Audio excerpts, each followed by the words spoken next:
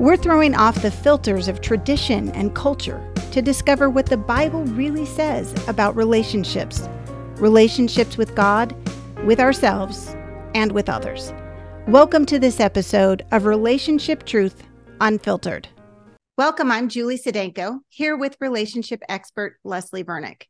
As you know, we deal a lot on this podcast with some pretty awful and abusive things. But what if your husband is a great guy 80% of the time? He's a good dad, a good provider, thoughtful, kind, until he's not. Maybe there's episodes of aggressiveness, yelling, maybe passive aggressiveness, emotionally abusive episodes that can happen in an instant, causing confusion and hurt. Is this an abusive relationship, Leslie? It doesn't happen often. Yeah, these are the hardest ones to discern because nobody marries a monster. Nobody stands at the altar and says, I know who you are, but I'm still going to marry you. We believe the best about people, and we all have our flaws and our faults and our dark side. So we're married to sinners, and we're two sinners trying to put a family together. So this is the first criteria that I would look at, is what is his response when he acts like this? Is his response blame shifting, like it's your fault that I lost my temper? It's your fault that I've acted this way. So if he's deflecting, that's not a good sign. That's a sign of an unhealthy, controlling person versus a healthy person. Because when we mess up, we are called to fess up. It's not like you're going to be married to a perfect person. You never are. But if we look at the Old Testament, there's two really interesting examples of this. So David is described as a man after God's own heart. He was 80% a good guy. He did a couple of really bad things. He ate the sacrifices that were supposed to be for the priests, and he sexually assaulted Bathsheba. He probably did a couple other bad things, but I'm going to talk about this thing with Bathsheba. We have been taught that that's been an adulterous affair, but if you really read the scripture, it never says it was a mutual affair. In other words, he summoned her to his bed, and how do you say no to the king? You don't say no to the king. In a patriarchal culture, Abraham sent his wife Sarah to the king because he was afraid he would be killed. She didn't say no either, and the king was very upset that he found out she was already married. So you don't say no to the king. And so Bathsheba was discarded after the one-night stand. How do we know that? Because we see that she got pregnant and she didn't have this relationship with David in which she could go into his presence and say, oh my gosh, I'm pregnant. What are we going to do? She didn't do that. She sent him a note. They didn't have a relationship. And he didn't summon her to his room when she sent him the note and say, oh my gosh, what are we going to do? He completely ignored Bathsheba. He didn't care about Bathsheba. He didn't care about the pregnancy. What he did do was he summoned her husband back from battle so that he could sleep with her, so that he could take responsibility for this child. So David had some bad qualities there.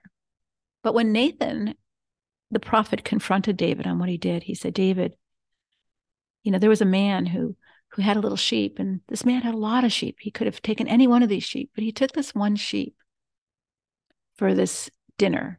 And David's going, who was that man? That's a terrible thing he did. And Nathan said to David, David, you are that man. And you know what David did? He owned it. He owned it. At first, he didn't see himself as the selfish, greedy person who took that one sheep. But when Nathan confronted him, he owned it. And he said, you know what? I am that man. And then we read in Psalm 51 that he was repentant. But there's another example in the Old Testament. Saul, who was the king before David, he offered a sacrifice that was only to be offered by a priest. And when Samuel, the prophet, confronted him on it, he blame shifted. He said, well, it was the people that made me do it. They were crying out and I had to do it to please them. And then when Samuel confronted him again, he gaslit Samuel and made excuses and danced around the issue. And then he feigned a false apology, but he wanted all kinds of perks. So listen to what happens when you say to your husband, that's not okay, the way you treated me last night.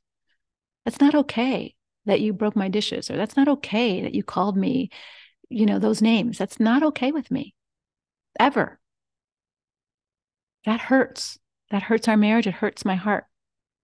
So have you ever talked to him? Have you ever confronted him? Have you ever said, this isn't okay? And what's his response? That would be your first clue. Because if he responds with oh my gosh, you're right. That's me. I'm sorry. I shouldn't be doing that. Well, then the next step is, what are you going to do to not keep doing it? You said it doesn't happen often, but it has happened in a pattern. So I would say you have to find out, hey, if you're sorry that you did this and you don't want to do this again, you better get some anger management. You better get some help. You better get some figuring out how to deal with your temper, because you're going to get angry again and I'm going to fail you again. And if you don't get help for this, I'm not going through this again. So this requires a woman to have strong, this is what I will do. This is what I won't do. I love you, but this is not okay. I mean, it would not be okay if my kid kicked me. Right. One time is too many times, but to do it again and again, even if it was once when he was 2 and once when he was 4 and once when he was 6 and once when he was 8, it's not okay ever. But for me to allow it to continue, even if it's every other year, would mean that I'm not caring enough about my kid to have a strong boundary. It's not okay for you to handle your anger this way. Of course, you're going to get angry. So this is a lie. If I get angry enough, I'm entitled to act as I want. But that's not true. We can get arrested for acting certain ways. Mm-hmm. And the policeman's not going to say, oh, I understand that driver ticked you off. You're allowed to crash into his car. He gave you the finger. Okay, well, you can crash into his car then. Right. People aggravate us. People provoke us. Moses himself was provoked by the Israelites' sin, and yet God held Moses accountable for Moses' sin. So I would say number one is confront him in a good way. Everybody's got stuff. How does he own his stuff? Does he own his stuff, or does he blame you? The second thing I would ask is, what is the pattern that you're seeing?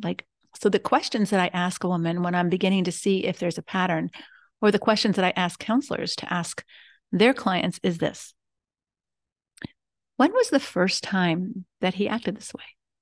So you've been married, I'm going to make this up. You've been married 20 years. When was the first time he acted this way, that he just blew it up? When I'm thinking about this, the first time he acted this way was right after our honeymoon. I didn't want to have sex every night anymore, and he just threw a fit. Okay. And what happened after that? He did this and he did this and he did this, and then he got over it and he wasn't bad anymore, and we made up. Okay. So when was the first time on the honeymoon? So they've been married 20 years. Wow. So this started early in their marriage. It didn't just happen like yesterday.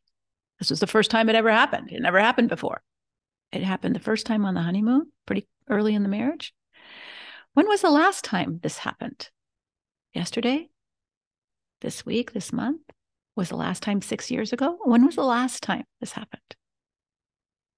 Now, the woman who wrote, it happened recently, but if you're listening to this podcast, I want you to ask yourself, when was the first time he hit you, or he cursed you out, or he slept with another woman, or he, whatever it was, whatever your story is, when was the first time threatened you? When was the last time he threatened you? Third question. And these are not my questions. They come from Lenore Walker, who is an expert in domestic violence. What's the worst thing that he ever did to you or the children? And oftentimes this is a very humiliating thing. Not the most violent or dangerous, but the worst in your mind is, he forced me to do something sexually I didn't want to do. Or he forced me to get on my knees and beg for forgiveness. It was humiliating. What's the worst thing he ever did? So the first time it happened, the last time it happened, what's the worst that's ever happened? And then what's a typical time? Because as you answer these questions, as you're listening to me and answering these questions for yourself, it helps you to see a pattern. And the pattern is this: did he own it? Did he apologize? Did he take any responsibility for fixing this problem? Or is it all on you? It's your responsibility to be a perfect wife that never upsets him. And if you could only do that, he would be fine. But that's not possible. You're a human being too. And you've got your own stuff. And so you're never going to make it. And so he's always got an excuse for hurting you.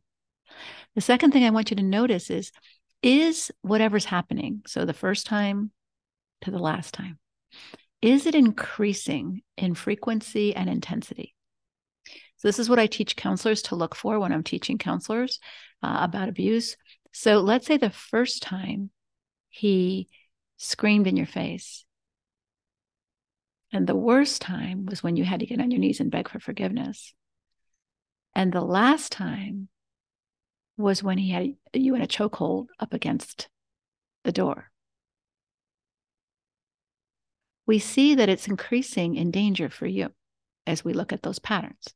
The first time he just yelled at you, then he's humiliated you, and now he's got you by the neck at the door. This is really important for your safety, because if you see the pattern increasing in frequency and intensity over the time, he's not owning it. You're in an abusive relationship, even if it's infrequent. And so the question then becomes, what do you want to do? What do you want to do about that? It's scary. 80% he's a good guy, but is the good guy the real him? And if it is, if I had something in my life that was causing pain to me and those I loved, the good person in me would get a hold of the bad person in me and say, you need help, because I don't want to keep hurting the people I love. So this 80% good guy, is it show? Is it just his image? Because if he doesn't take any ownership for trying to fix it, who is he really? Sometimes, Leslie, women will look at something like that and say, well, you know what? I lose my temper too. I blow up at the kids or at my husband at times too. So maybe is this normal? I guess you'd have to ask yourself, not so much normal, but what am I willing to live with? What am I willing to live with? What's healthy for me and my family to live with? Because what's normal isn't necessarily what's good and right. Right? So you might have grown up in a home where it was normal for the F-bomb to be used and for you to be called all kinds of names, and that was normal. And so I remember talking to somebody, I just talked with her recently, I met her, and I was saying, remember when you were so surprised, like you couldn't believe that my husband has never used the B word with me, that you were like totally shocked. She said, I have never met a man who's never called his wife that name. And I said, well, he's probably thought it a lot of times, but he's never said it. He's never said it. And I think he knows I just wouldn't tolerate it at all. I remember saying to him early in our relationship, I was abused my whole childhood. I will not suffer one more day of abuse in my life. And so he's been, he's never used that word. And I've never used that word to him either, or others, so I think what is normal for you might not be healthy. What was normal for her was, men lose their temper. They call you names. You're garbage. You're this, you're that, you're, whatever. And then they get over it and you're back to cooking and having, sex with them. And but you decide whether that's okay with you and you want to be treated that way. I decided, even with my children, like, hey, I'm not going to be talked to that way. So if you want me to listen, you got to change the way you talk to me, because I am not listening to this. So I didn't have to be ugly or abusive to say what I needed to say. So I think you have to decide what's healthy and what kind of environment do you want to be in, and what kind of environment do you want to create, and what kind of environment do you want to raise your kids in that they see as normal, right? That they see as normal. So our kids would say they've never seen us do those things because we just didn't do them. And again, it's not that we weren't tempted or that we didn't think, but that's part of the fruit of the Spirit, is self-control, that we're not going to act out that way. So what is it that you want? And does he want the same thing? Or does he want license to do what he wants to do, slip up whenever he's angry and do ugly, hurtful things to you? And then somehow he gets a get out of jail free card because you're a Christian and you have to forgive and forget. Can you? Do you want to? I mean, that's up to you, but you decide. You decide what you want to live with and what you don't want to live with. If he only has an affair 5 times in a 25-year marriage, is that too much? I would say, yeah. So if he only calls you a B word 5 times in marriage, or hits you, or is that too much? So I think, we have to decide how much is too much. Well, and I think too, if you find that you're the one that's blowing up occasionally and he has a point when he's pointing the finger back in your face, maybe that means that you have some work to do as well. Absolutely. And I hope everyone hears me say we all have work to do. So if you're trying to do your husband's work, how's that going for you? You can't do your husband's work. That's why the question becomes golden when you say, His problem is his temper. I can't fix his problem. What's my problem with his temper? I don't want to live this way. I feel scared. Our kids are being damaged. I can't sleep. Well, now you know what you need to do about your problem. So I'm going to just say what everybody listening might be thinking right now. Okay, Leslie, what do I do? Well, there's lots of options. So I think you can, when he starts work. So here's a real simple example. I worked with a woman who, now her children were grown. Her husband had a terrible temper. She would say most of the time he's a fine person, but when he gets ugly, he gets vile, like vile and ugly. It's just not like yelling loud, but cursing, yelling at her, calling her names, just and she just couldn't take it anymore. It was just really affecting her health. So she came home from work. We made a safety plan. She packed her suitcase. She was a professional. She packed her suitcase. She made sure she had plenty of cash in her suitcase, and she had whatever she needed. And her car keys were in the garage in one of those little tins that you can put under the wheel of your car, extra set of car keys. And any other things that she might need for work the next day if she had to run out without her purse. And she could tell, you know someone after a while that they're coming home in a bad mood and it's going to be one of those nights. And she just decided, I'm not doing this again. So she got in the car. She didn't even tell him. She would just get in the car right when he'd come home, because the vibes were so strong. She knew what was going to happen. She got in the car. She couldn't, if it surprised her, she would just get in the car without her purse, but she would just take her purse, walk in the garage, get in the car, open the garage door, pull out. And he's like, doesn't know what she's doing. She called him from the road, said, I could see we were going to have a bad night, and I'm not willing to have that anymore with you. I love you and take care of you so that you don't feel so icky. And I'm going to take care of me so I don't have to forgive you. And I'm going to spend the night somewhere else. I won't be talking to you again. I'm going to turn off my phone and I'll see you tomorrow. And she did that about 5 times. And he learned that it's pretty boring to have a temper tantrum all by yourself. Yes. So it worked for her. She didn't have to be mean. She didn't have to be ugly. She just said, I can't do this again. I can't let myself be victimized like this over and over again. So this is where she had some agency. She had some money. She had some ability to do that. Here's another example. Maybe you have small children. You can see daddy's getting worked up. You might say, when I say, Monopoly, we're going to go for a walk, and everybody get out the door as fast as possible. And you can just say to him, hey, I know that you're not in a good space right now. Kids and I are going to take a walk, or we're going to take a ride, and give you a chance to calm down. I don't want to go through what we've gone through when you get like this. So now you're saying, I won't do this. You don't have to say it in a confrontive way. You can say it in a gentle way. See what he does with that. Because either he's going to appreciate that and get a break to calm down, or he's going to grab your hair or something else and tell you can't leave. Well, now it's much more aggressive. It's much more abusive, and you see what's really going on. And nobody wants to go through that, but you need to protect and steward you. The Bible tells us that the prudent see danger and take refuge. So develop a safety plan. Do what you need to do, especially if it's only infrequent. You can see when he's getting worked up. Leave the house for the day, for the night, for however long it takes for him to get control of himself. Yes. Is there anything else that you would want to tell women who are in a relationship with a mostly great guy, but there are these episodes as far as being safe or trying to make it 90% better? I think trying to really understand who he is he 90% a great guy in terms of mutuality, reciprocity, honesty? You have the freedom to do what you want to do, or is he charming?